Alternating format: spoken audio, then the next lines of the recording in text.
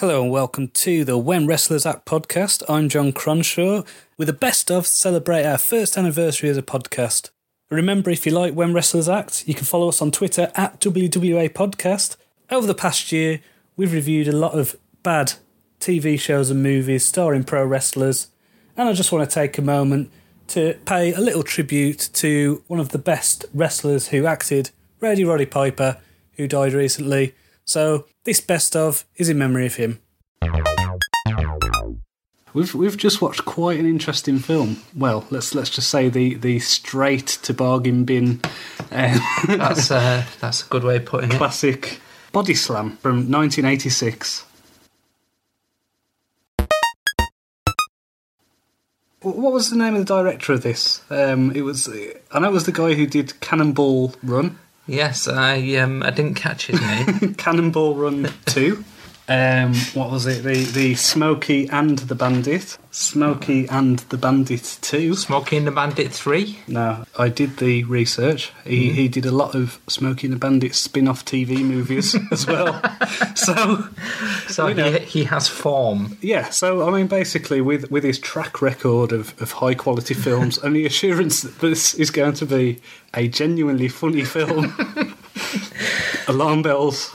So rang. the gentleman's name is Hal Needham. So Dirk Benedict, to be honest, he is the only character in this film that develops, that has a range of outfits. Everybody else seems to wear one set of clothes throughout. That jacket. The blue space age material. Space age material. It was a Rhapsody in polyester. With that pink tie as well. Yeah, pink tie, blue shirt. It was disturbing, but it was strangely arousing. You're basically criticising me when this guy wrote Cannonball Run 1, Cannonball Run 2, Smokey and the Bandit 1, Smokey and the Bandit 2. And the various spin-offs. Plus a load of TV, straight-to-TV spin-offs, including one that was called Bandit, Bandit. Why haven't we watched those? Because there's no wrestlers in them, why would we? So today we're going to be reviewing what I can only describe as Series 4, Episode 7 of the A-Team, an episode entitled Body Slam. That description is apt and accurate in equal measure. Who should be in the front row? Yeah, the A-Team. The A-Team are there. Very wanted men on the run for 10 years for a crime they did not commit, hiding out on the front row. We cottoned onto that one quick. Yeah. Plot hole alert. Hulk Hogan is backstage. He sees B.A. Baracus and the rest of the A-Team. B.A. Baracus introduces them and shakes hands, and it ends up that Hulk Hogan and B.A. Baracus served together in Vietnam. While also, we all know from past episodes, B.A. served in Vietnam with the rest of the A-Team. But they didn't serve with Hulk Hogan. He's never met them before. Yeah, so, okay, there might be a slight hole there. Might be. So Hogan sat in the back of the A-Team van, and this is what he says. This is a line that was scripted for the episode. This is what somebody wrote and thought, this would be a good line for a real human to say. Hulk Hogan, in reference to his gym on Venice Beach, his kids club, he says, "I've got a problem, a big problem, bigger than the Hulkster." Now, it sounds like I'm reading it really badly there, but you can confirm with me that is how he read those lines. That is definitely right, John. John could do a better rendition if he was a bit more pumped right now. Yeah, unfortunately I haven't spent the 1980s on steroids and admitting that in front of a court of law, but, that's why I'm not the Hulkster. We're here to talk about what I can only describe as Series 6, Episode 15 of Baywatch, Bash at the Beach. We've got Hulk Hogan, Macho Man Randy Savage on a jet ski, making all sorts of Muttley / Popeye mumbling. Yeah, Hulk Hogan is completely indecipherable. I thought when it opened up that they were feuding, Yes. that they were trying to bash each other off the jet skis into the water. Hogan's attention, he's distracted by another jet ski being driven by a sexy lady in a bikini. Maybe he's just thinking, a lady driving a jet ski. That's where I come from.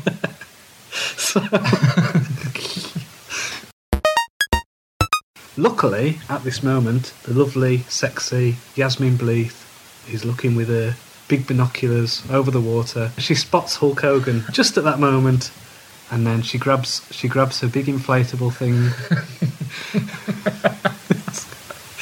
Look, she does. She grabs the lifeboat, runs out to the water. She's joined by Pamela Anderson. She runs into the water as well with her big inflatable things. Yes, it was a boob joke. So he looks up, and then these sexy ladies in the red swimsuits with the big fake plastic boobs go, "Oh, are you a wrestling fan?" I'm a closet wrestling fan. Yeah. Oh, me too. So sexy women like WCW wrestling lie. Absolute lie. Yeah. We've been to various wrestling events, and I think the only way I can describe a live wrestling event is Sausage Fest. I used to watch this when I was like 11, 12, and I was thinking, when I was watching it, When something was stirring inside. Yeah, I was just thinking, like, when I was watching it, why on earth was I watching this? This is just absolute crap. And then Pamela Anderson comes along. Pamela Anderson folded her arms in a big fake boobs. It looked like she had Right Said Fred between her arms. And I thought, there we go. Yes. There we go. That explains everything. But I've just watched my first episode of Baywatch, and it's occurred to me I was watching this episode of Baywatch not for the totty, but to see the oiled up men.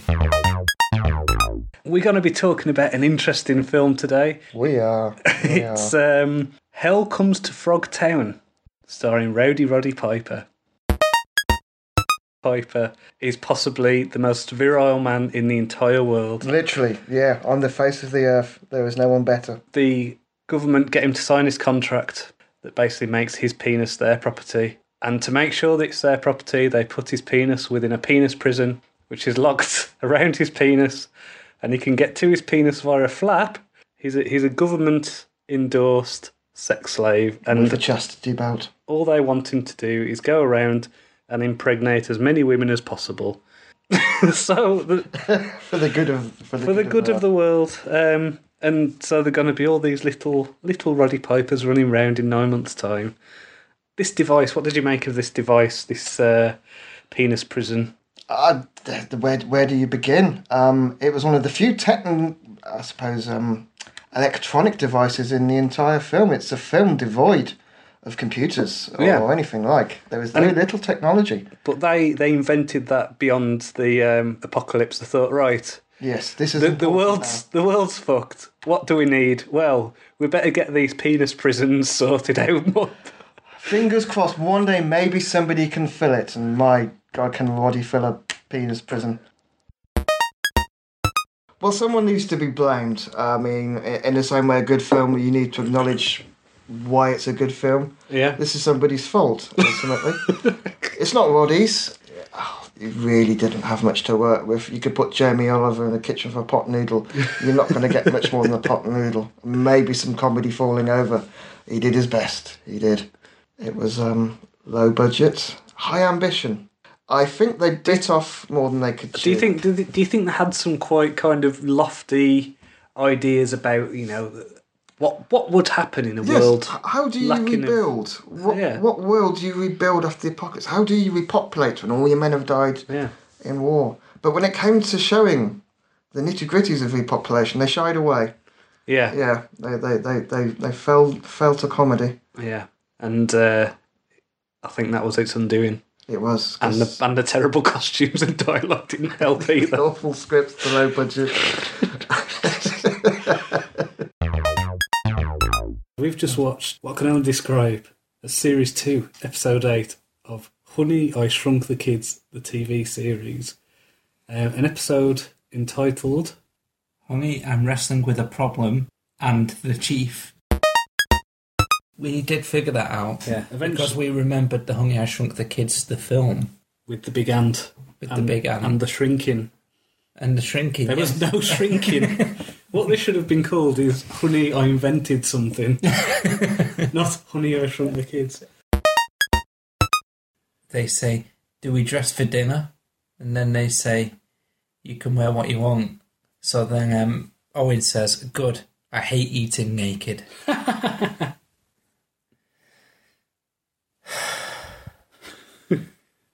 Can we edit in a tumbleweed? I think we already I don't think we need to. I think you've captured it perfectly with that awkward silence.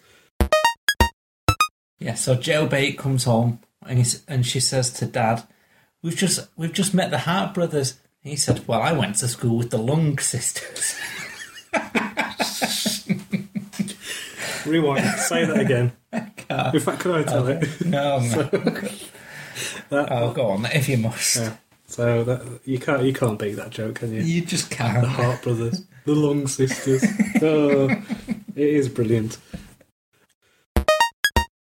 What is it? It says, you don't exactly exert yourself in the ring, like Olympic athletes. Yeah, he says it's what you do. It's more just dance and theatre, and this is where Brett goes, dance, theatre. So not Rick says, oh, maybe you could give us a demonstration after dinner, and then Bret Hart stands up, Owen Hart stands up, and they both go, dinner's over. Dun, dun, dun. You think he... Oh, no! Not Rick's going to get hiding. So, I mean, think to, past films and stuff. You've got this moment where you've accused wrestlers of being fake. What happens? You usually go outside and get their ass handed to them. You usually get, the wrestlers throwing them in a headlock and beating them up. No. What happens? Swerve that Vince Russo would be proud of. No, this was genius. This was actually great. This was wonderful. Tell what happened. What happens? Everything's a bit tense. Cut to the next scene.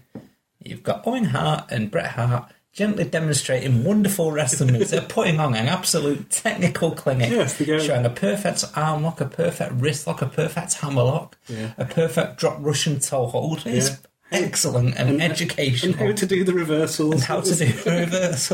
And it was all very polite. And, it was just a demonstration, as if it was like a class. And I just thought that again, I've said this, like, just the humour that was running through this, I thought was great. I think that would have gone over a lot of kids' heads, to be honest. Yeah. A good kids' TV show should be able to sit there with your son or daughter and just be able to go, not just think, oh my God, I wish this was on, please kill me. You can enjoy this on many levels.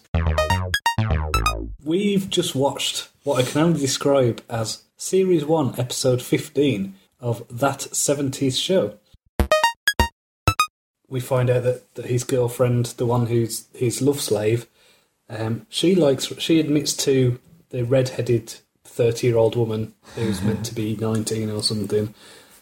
She admits that she likes wrestling because Michael does. She doesn't really. A story so many of our predominantly male listeners will relate to, I'm sure. I don't know. My wife doesn't pretend to like wrestling at all. Yeah, and I'm sure your wife doesn't. Or does she? I don't know. She puts on a brave face. She doesn't like it when it's on TV or when I talk about it or when I watch wrestlers in movies. But if I said, hey, I've got some tickets to Raw, she'd be there in a flash. Yeah, no, I think, to be honest, she probably humours you more than my wife does, to be honest. So I'm sure after this review, you'll all be rushing out to watch this episode, or maybe not. I think next time we do this, we should try and watch something good. What do you reckon? Is that a deal? I'll bring round Firepower starring Ultimate Warrior. And I'm joined today by my good friend Colin Cox. How you doing today? John, how you doing? I'm not bad, thank you. Good. See what you did there? You turned it around on me. That's interesting way to start. So, what we watched today is what I can only describe as Series 4, Episode 15 of Third Rock from the Sun. It opened up with a jazz hit. Yes, a jazz hit. A jazz hit, which is, for those familiar with orchestral hits, it's kind of that, but imagine that with jazz kind of trumpets, trombones, all those kind of... And it doesn't matter what key you press, it'll always come out the same. It started off with a filthy noise, some weird graphics of things bouncing off the earth, and immediately we're in a gym. It's China! The one from Backdoor into China fame. Yes. Why not? Are we reviewing that at some point? I don't know. Could it be classed as acting? She might be performing, and she might be performing acts, but I don't know whether it's described as acting. And to be honest, I really don't want to see that. No. To be honest, at least not with you. It cuts to the credits, which are bad computer graphics of space with what can only describe as kind of swing rock and roll music. Sort of surfer music. Just the worst. And then, again, finish with a jazz hit. That horrible noise. Yeah, make a lesser man's bowels collapse and poo where he was sat. Now This was great. This was bloody brilliant. Yeah, this actually turned it round for me, to be honest. This scene, I thought was fucking brilliant. Yes. Really enjoyed it. So, Tommy and Dick, you see them, they're in a lift. In very smart suits. Yeah, they're dressed as executives, they're in suits, and they go into Eversol's building. They start firing people, they start kind of... complaining that there's too much art, it needs removing. Yeah, sell! There's a group of 3 people drinking coffee. Said that there should be 1 cup per group. Yeah, and he starts, he's walking alongside the, the VP of marketing or something like that, and he goes, let's walk and talk. And he starts going, do you like your job and all this? Oh, yes, the hours are good. There's excellent childcare. Right, you're working weekends, we're removing childcare, and you're fired. So then at this point they burst into the boardroom, start complaining about how long and expensive the boardroom table must have been. And then they go, oh, we own this company. And then a bloke called Mr. Eversol. Yeah, that's his name. Deal with it, Colin. It's not just a random business name. It's a family business. The guy's called Mr. Eversol. And we've just watched what I can only describe as Series 3, Episode 20 of The X-Files, an episode called Jose Chung from Outer Space. Great title. And then he gets visited by... a man in black. Essentially, the Men in Black from the film and The Men in Blacks. Yeah. But instead of it being Will Smith and the other guy, it was Jesse Ventura and what was his name? Alex Trebek, whatever he said. Yeah, but you don't see him at that point. It's just Jesse Ventura. He's great. He is. He comes out really mysterious. He's spouting a lot of bollocks about Venus being particularly bright in the sky and everything, and how former President Jimmy Carter saw a UFO, but it turned out just to be a particularly brilliant star, and just things like that. He just had a really good level of oddity to him, and Jesse the Body has been in so many films just as himself, or generic tough man, generic wrestler, but in this, he was generic tough man, but with a bit different, peculiar tough man. He was odd but menacing. Yeah. So it deserves a watch. It does deserve a watch, and just to clarify, the basic storyline is these 2 people get kidnapped by the Air Force because they've spotted a military plane, or did they spot an alien? Was the Lava Man a real alien? Don't try and clarify it. No, I'm trying. Like, who was the Lava Man apart from Lord Kimbo? Who was he? I don't know. Yeah. So there might have been. It might be. There might have been something sinister going on. There might have been a real alien, but it was the Air Force who were wiping people's memories, and it was the hypnotism that kind of revealed this. So I think there must have been a real alien there, because the Men in Black were there to tell people there wasn't an alien. Well, if the Men in Black were there, that makes it true. Yeah. Okay. But then, so the Men in Black I don't know. Yeah. you see what I'm getting at? I think I figured it. I think that the lava guy was an alien. Yeah. And I think the two aliens who Shall were we fighting... just tell the one remaining listener out there to just go and watch it? We've just watched what I can only describe as Series 6, Episode 4 of 30 Rock, starring Mick Foley. What was the show she used to be on Saturday Night Live? I guess it's one of these rare examples where someone's said, I know what would be funny, a show about my life. But this time it's worked. It's all nicely set up for Jenna's moment and the bit we're all interested in, a wrestler acting. And, we're a good 5-10 minutes in at this point. By my count, we're 14 minutes and 5 seconds in Yeah. to a 22-minute episode. When we get more than 3 frames of WWE superstar Mankind. Yeah.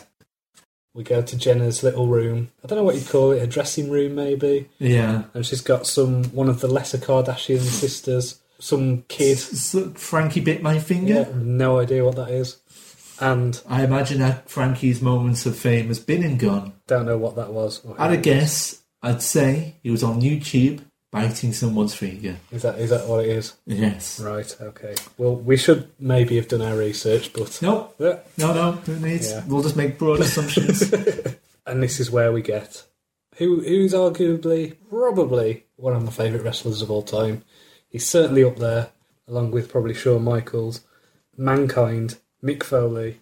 No, it's just Mankind. It is just Mankind. WWE superstar. In fact, if we want to be specific, it's Mankind from about 1999, including, oddly enough, looking like he hadn't aged since then. I don't know if you see Mick Foley now. He's looking a bit beat up. He's looking like a man who's been in a couple of explosions and thrown through a few cages. Whereas in this, it might have been the leather mask and the makeup. But I think it's the sheer magic of TV levels of production quality. yeah, he certainly looked a bit younger, and like he did in 1999 Royal Rumble. Looked like he'd had his hair dyed and cut for a change. Yeah, he pulls out a sock, puts it on his hand, and goes, "This is Mr. Socko."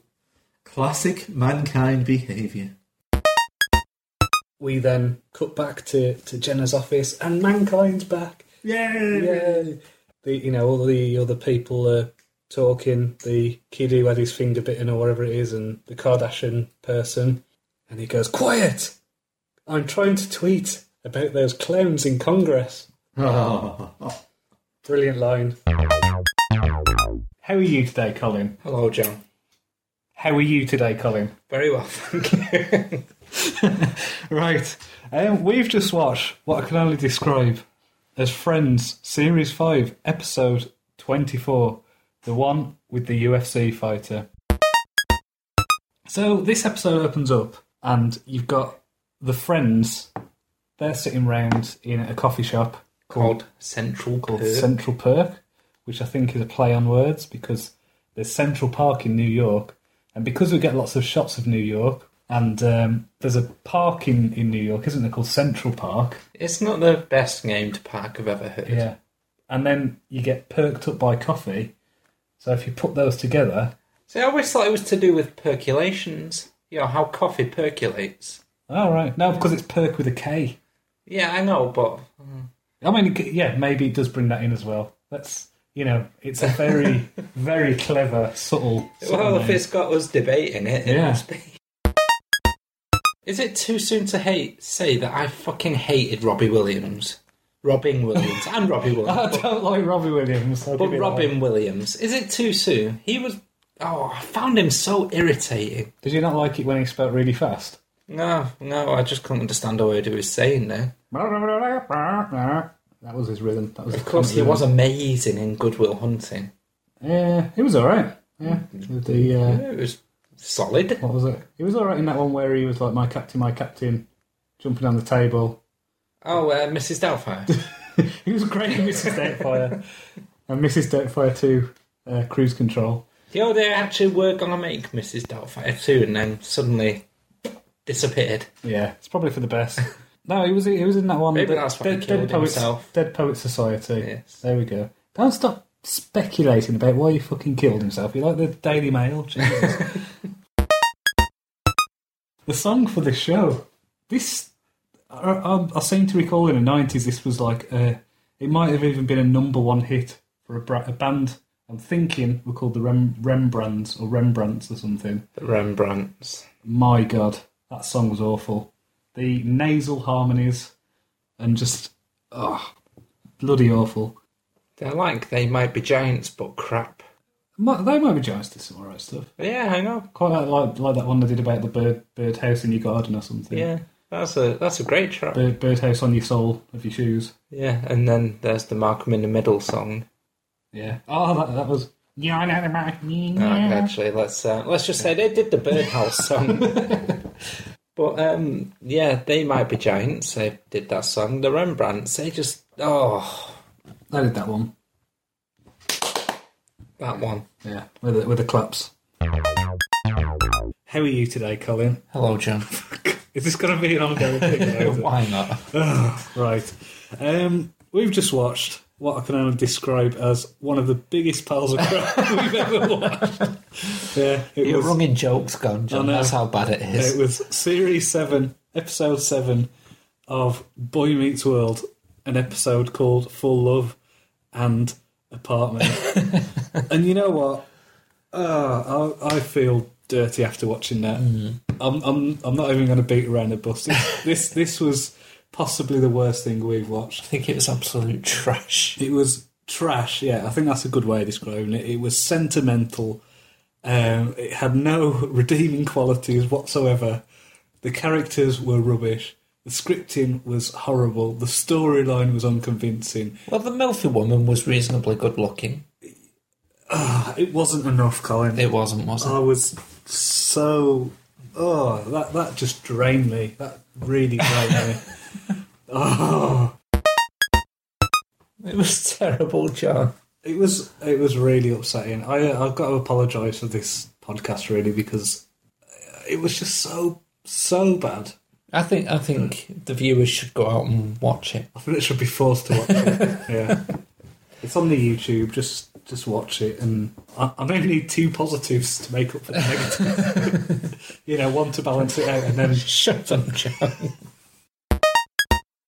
And we're never going to speak of Boy Meets World again. It was so, honestly, I keep saying it. John, we're never going to speak of it again. It was really bad. John, we're never going to speak of it again. Stop speaking of it. Okay, well... Oh, boy, it was fucking awful, wasn't it? We do need to watch something good. We've just watched what I can only describe as Sabrina the Teenage Witch, Series 4, Episode 16, an episode called Salem's Daughter. So it's like a Shakespearean comedy because we have the overhearing, we have the coincidences, we have again, a lot of the dramatic irony going on. So it's worthy of the bad.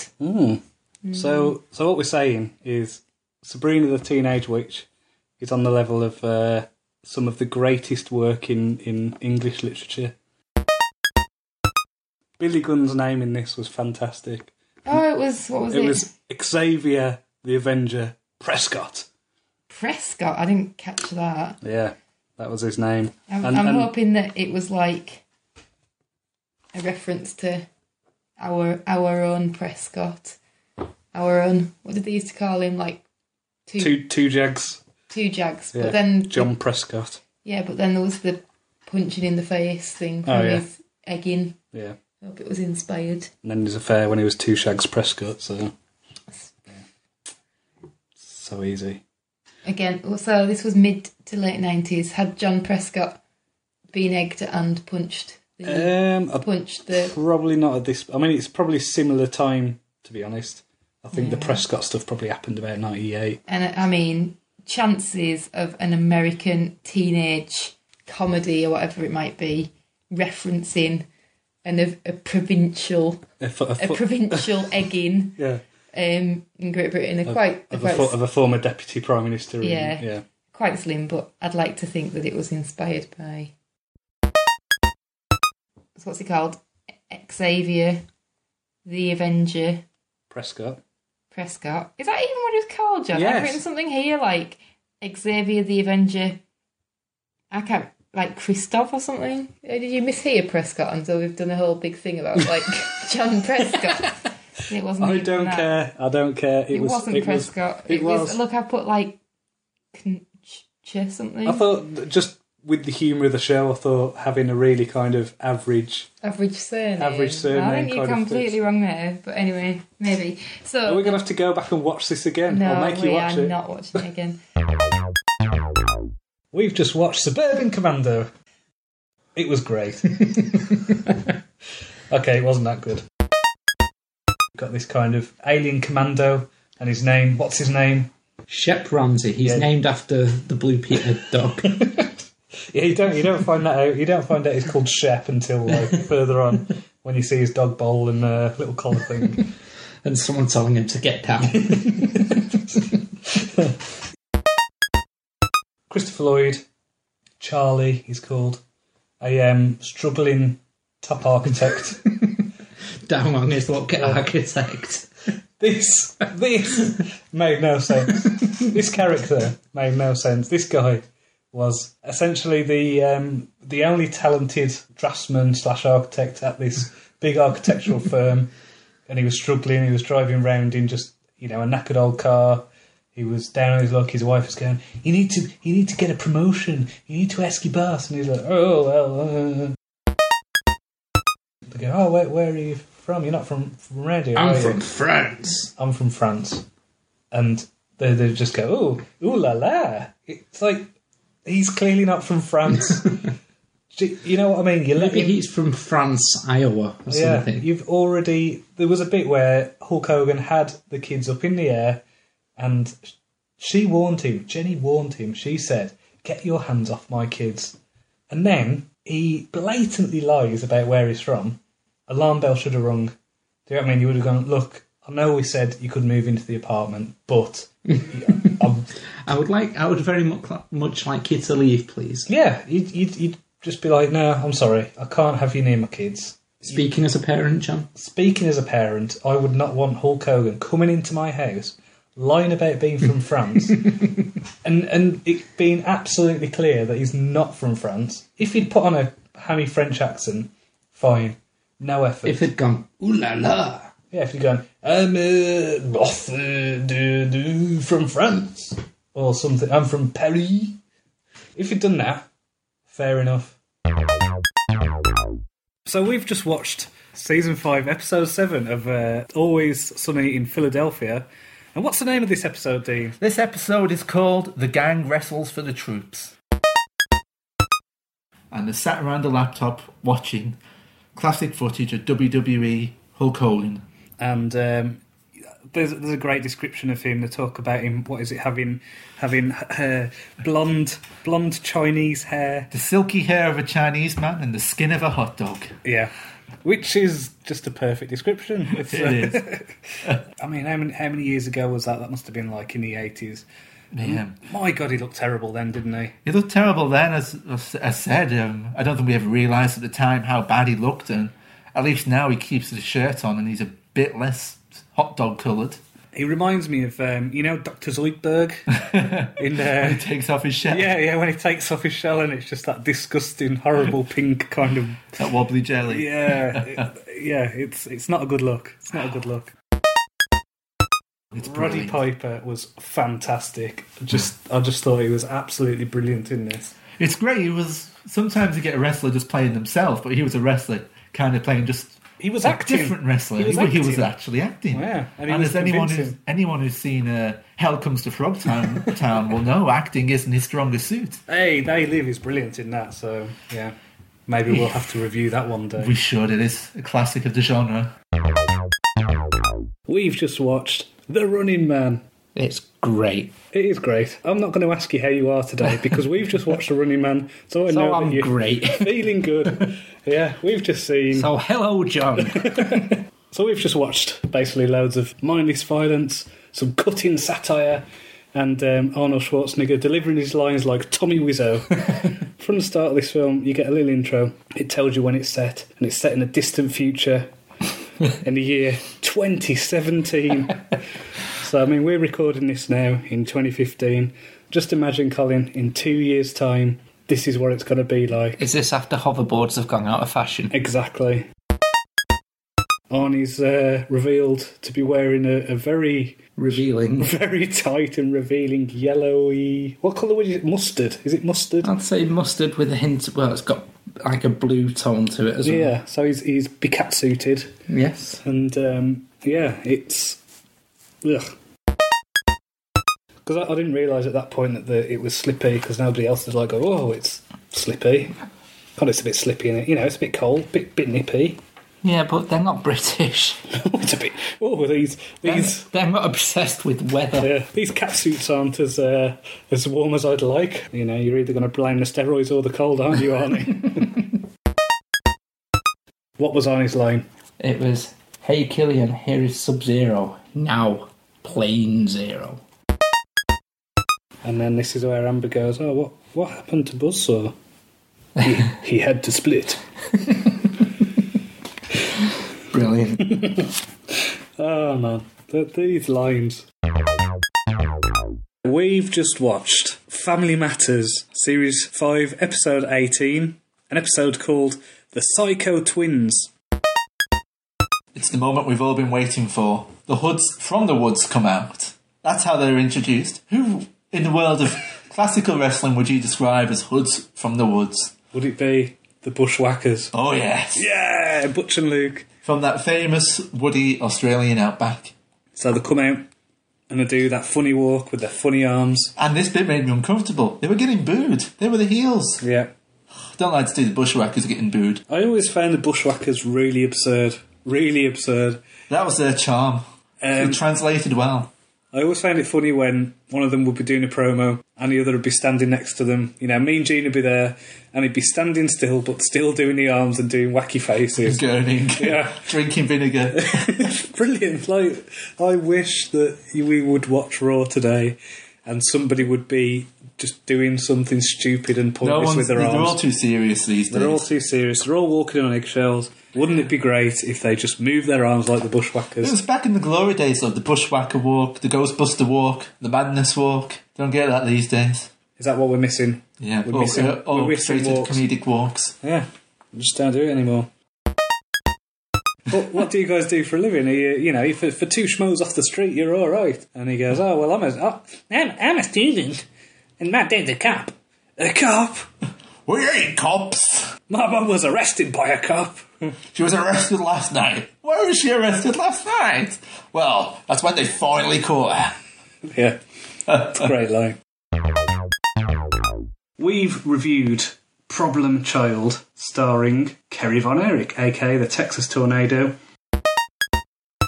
Kramer gets a letter from Junior, and he gets the Kerry Von Erich to read it out.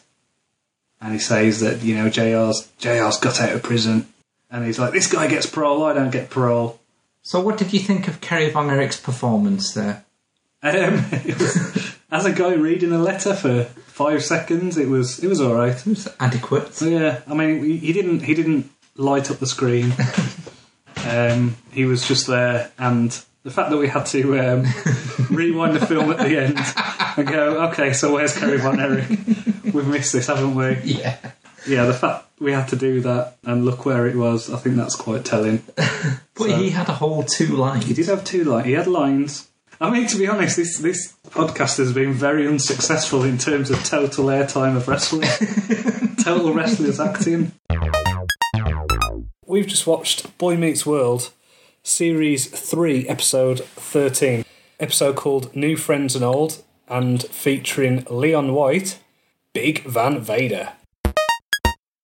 So what about, where would this one be on the Bristol stool chart? The what, sorry? You never heard of the Bristol stool chart? Is this the one that shows you the shapes of poos? Yes. And sizes? Yes. And you can measure them? I don't know. It goes from 1 to 6, from little plops to like a sausage to like a dry sausage to a puddle, basically. So what? The puddle is the puddle. Where does the puddle rest? That's number 6. So the puddle's higher than the big sausage. Yeah. So it essentially it kind of reaches its mass. You're aiming for 3 to 4 of what? on the Bristol stool chart. I want to see this now. To be honest, we should study the Bristol stool chart, and I think that would probably be better than what we've just watched. So, Yeah, so I would give this one a solid 2 out of 10. It does have a whiff of number 2 about it. hey, there we go. I think we've probably gone down the Bristol stool scale from the later episodes. You know, that first one we watched was definitely a big old. I've spent 3 days in India drinking nothing but the River Ganges water. So that is just an explosion of just the worst kind of disease-ridden diarrhea. Yeah. This one's slight food poisoning. So what's number 5? Is this a big dry dump? Was this one or no? This one is it's a big wet dump. But Okay. It's a big wet dump that's got some substance to it. right? So yeah. So just a dodgy kebab kind of thing, Yeah. but not too dodgy. Not water. No. Okay. So a good splat. What I'm thinking is the first series of this. Will we be getting into just good fecal matter? The sausage-like consistency. Yeah. With maybe a little bit of a split, like when you've had your sausage in a frying pan and it breaks open. This episode. Why did I look up the Bristol stool chart? Why did you look up the Bristol stool chart? Why? So we've just watched Firepower from 1993, starring Jim Hellwig, the Ultimate Warrior. He's called the Swordsman, and his talent on the sword wasn't very good. He was clearly quite uncomfortable wielding a sword. Yeah. In a movie called Firepower, it comes down to a martial arts contest with a man called the Swordsman who can't really handle a sword. Yeah. So It's just wonderfully thought. It's the Ultimate Warrior and his wonderful steroid-ridden body, and instead of using his mighty muscles, he relies on the sword. yeah, he should have had a club. Yeah, I mean, a big barbarian-style club. That would have been more believable. Because all his lines were for the rest of the movie were just him going, "Ah!" whenever he wielded a sword. That was my favourite line in the movie. What? We've just watched Series 7, Episode 17 of Mad About You, an American sitcom made in 1999. The episode's called Separate Beds. We've just watched it. How are you doing, Colin? No comment. It was bad. We keep watching really bad stuff. I always thought that Couch was posh. Really? Yeah. So I don't know. I think it just depends on. Sofa was posh. I don't know. I think it just depends on where you rate. I think it's like the Cobb roll, tea cake, Muffin. that kind of debate. That is one of the most tedious debates in the English language, I think. Scone or scone. Well, no, because they're at least spelt the same. It's when you get regional differences for a roll of fair. bread. Sorry, a cob of bread or a barn of bread. Whatever. Who cares? A barm cake. Yeah, people from different places have different names for things. You're not right.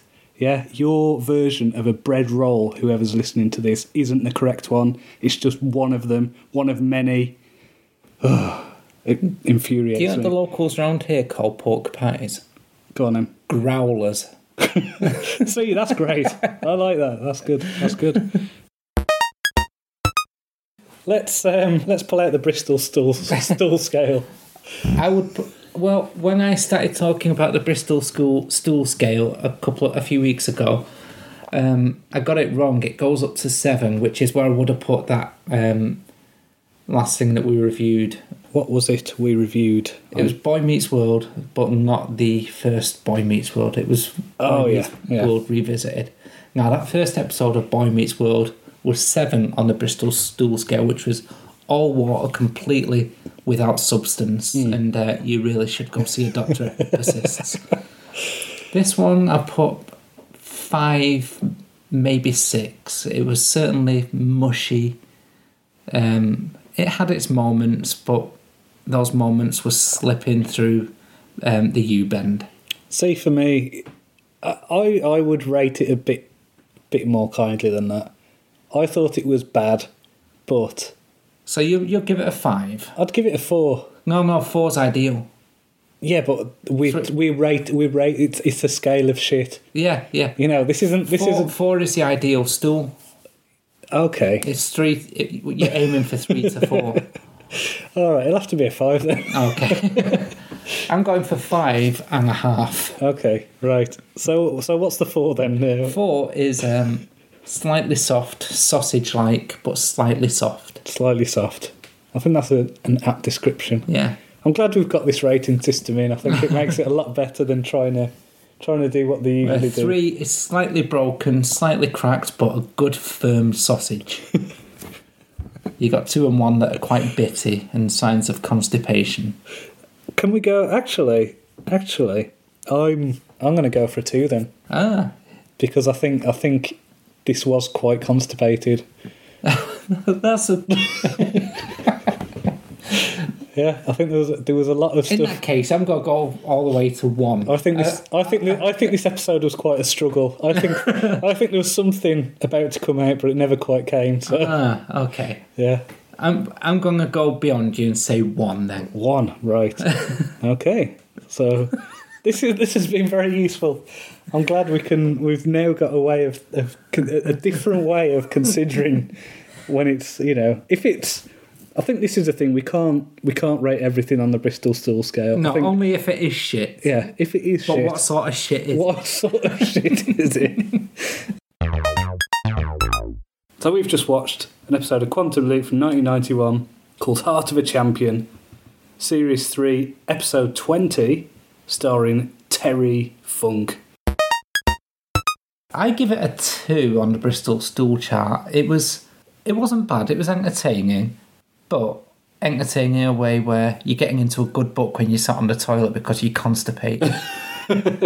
You don't want to be there, but you're getting through it. Okay, the issue I had with this, right, apart from the storytelling and the acting and the character development, story arc and melodramatic... And science. And exposition and science.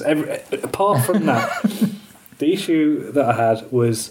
I have a lot of fond memories of watching Quantum Leap, and I think this is a thing where maybe I should have left it in the past. How you doing, Colin? Hello, John. How are you today? I'm very well. How are you this day, being your birthday? Yay! Yeah, it's absolutely fine. And for your birthday, we've finally watched something good. Yeah, no, it's great. It's great. So yeah, I'm a third of the way to my centenary, so, keeping that one going. 33, a bit depressing, really. I feel like I should be doing more with my life than reviewing TV shows starring wrestlers. But what are you going to do? So we've just watched an episode of Married with Children, Series 2, Episode 22, an episode called All in the Family, starring King Kong Bundy. And then she started speaking, this Peggy. And it was Leela from Futurama. Did you? I can't believe that you didn't know that already. I didn't know that. And that's all you can see now. I was freaked out. It was because it didn't just sound, when you see something like the Rugrats and it's got she did the voice in The Simpsons, you can recognise it kind of. This was just the same character, exactly the same voice. Really weird. And But a cracking ass.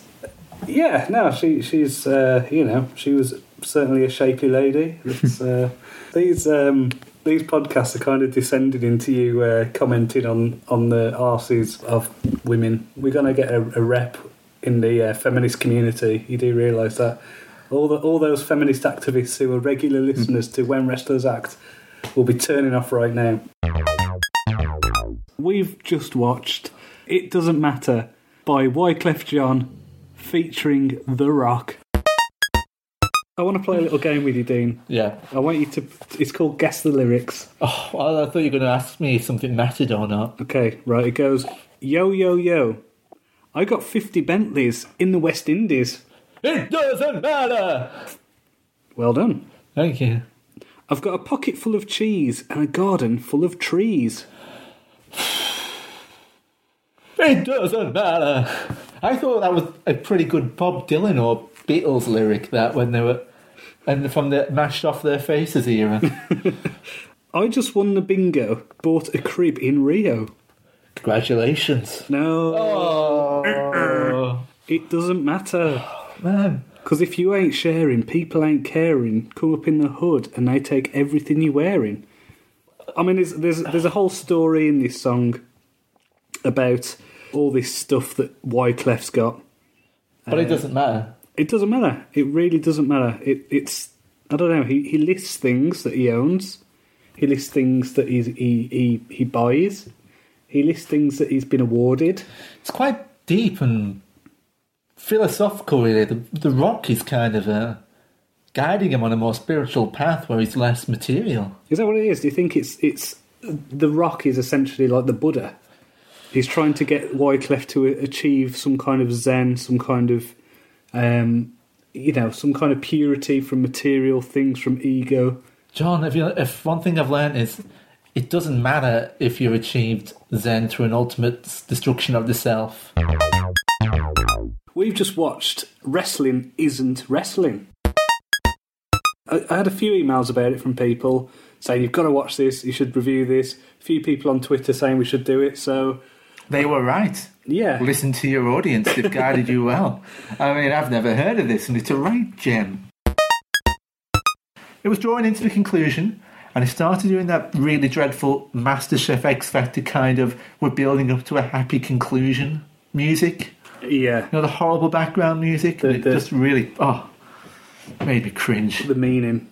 The meaning, the listen. Yeah. We've learned, we loved, we've come together. Yeah, the inspiration. Inspiration music. Yeah. Oh, it's bad. Do you think it was meant to be a parody? I hope it was. It wasn't, though, was it? It wasn't a parody. It was impassioned. It was to highlight, to show his passion. Yeah. Maybe this actually goes over really well with a certain subsection of the audience. For me... I think maybe you just generally wouldn't notice unless you were generally bitter and twisted and hated any signs of people having fun. It's not that, it's just...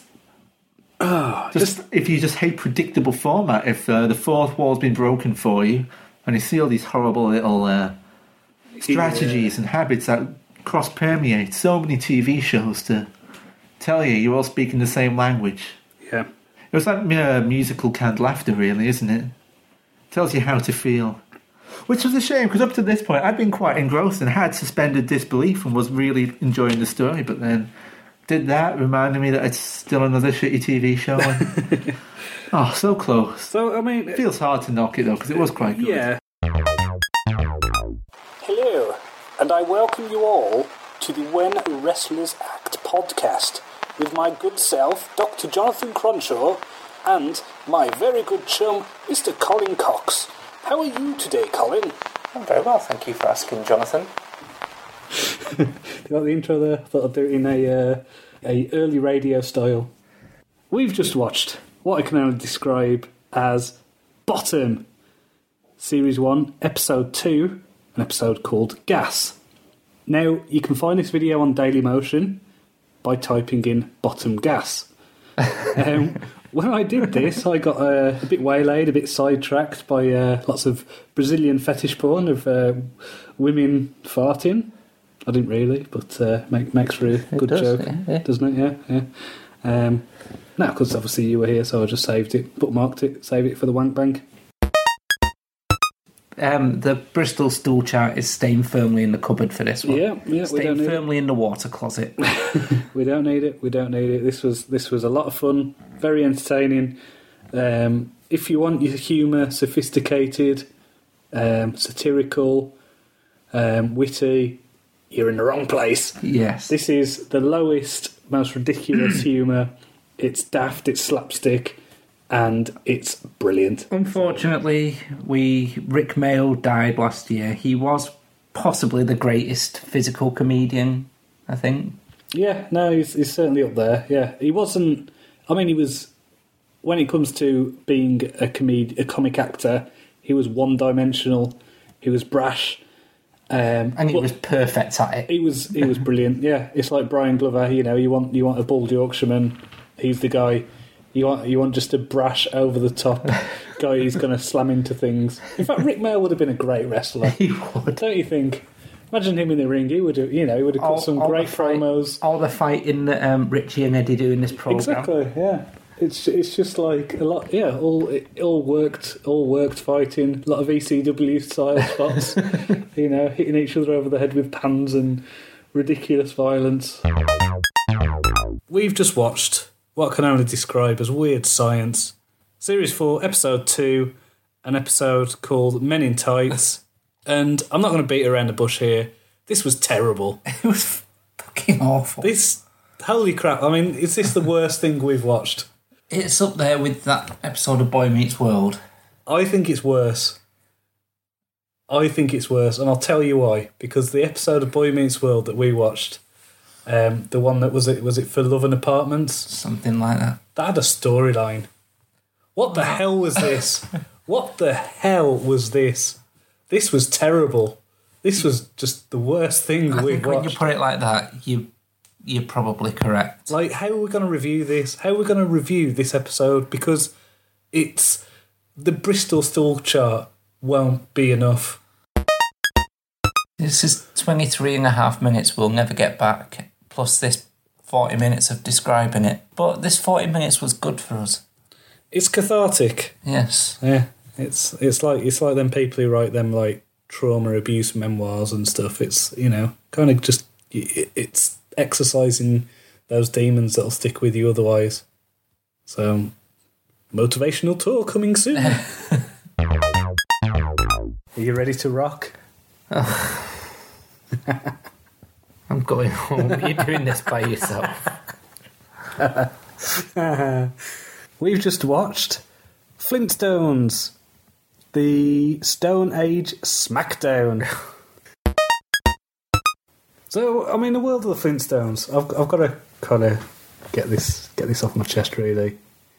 You've got cavemen who essentially enslave animals to do kind of mundane tasks.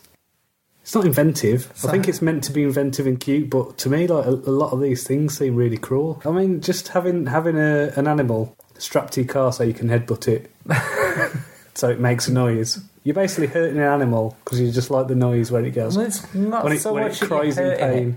It's more distress. Whatever. Distressing the animal, and that's worse because most animals aren't as sentient as human beings, but then you're scaring them and they're just going to have a life of worry and angst. And it's not only it's animal cruelty and it's historically inaccurate. You can't pick up the Flintstones for historical inaccuracies, let's be honest now. I mean, the crossover between dinosaurs and humans. I mean, for God's sake, the world's 6,000 years old.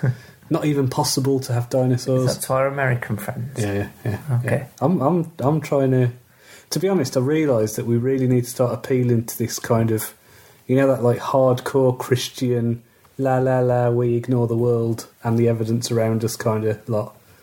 It's only theory, John. Yeah. So it cuts to Fred Flintstone's work, and it's Mr. Slate. You know Mr. Slate? Yes. Yeah, he's the boss, isn't he? Yes. No, I'd say he's more of the foreman. Okay. And who does he introduce? For some reason, John Cena Stone. John Cena Stone. Yes. I like to think it's a double-barrelled name, and he's had a marriage. He's married to former Nottingham Forest footballer Steve Stone. Yes. See, it's progressive. It might be historically inaccurate, but my God, it's progressive. Do you know what I mean? They're accepting the gay marriage thing. It's fine, good for them. We've been doing When Wrestlers Act for almost a year. What are we going to do for our special 1-year episode? We'll just cobble some bits together and have a best of. Yeah, sounds awesome. That'll save us a week of recording one of these.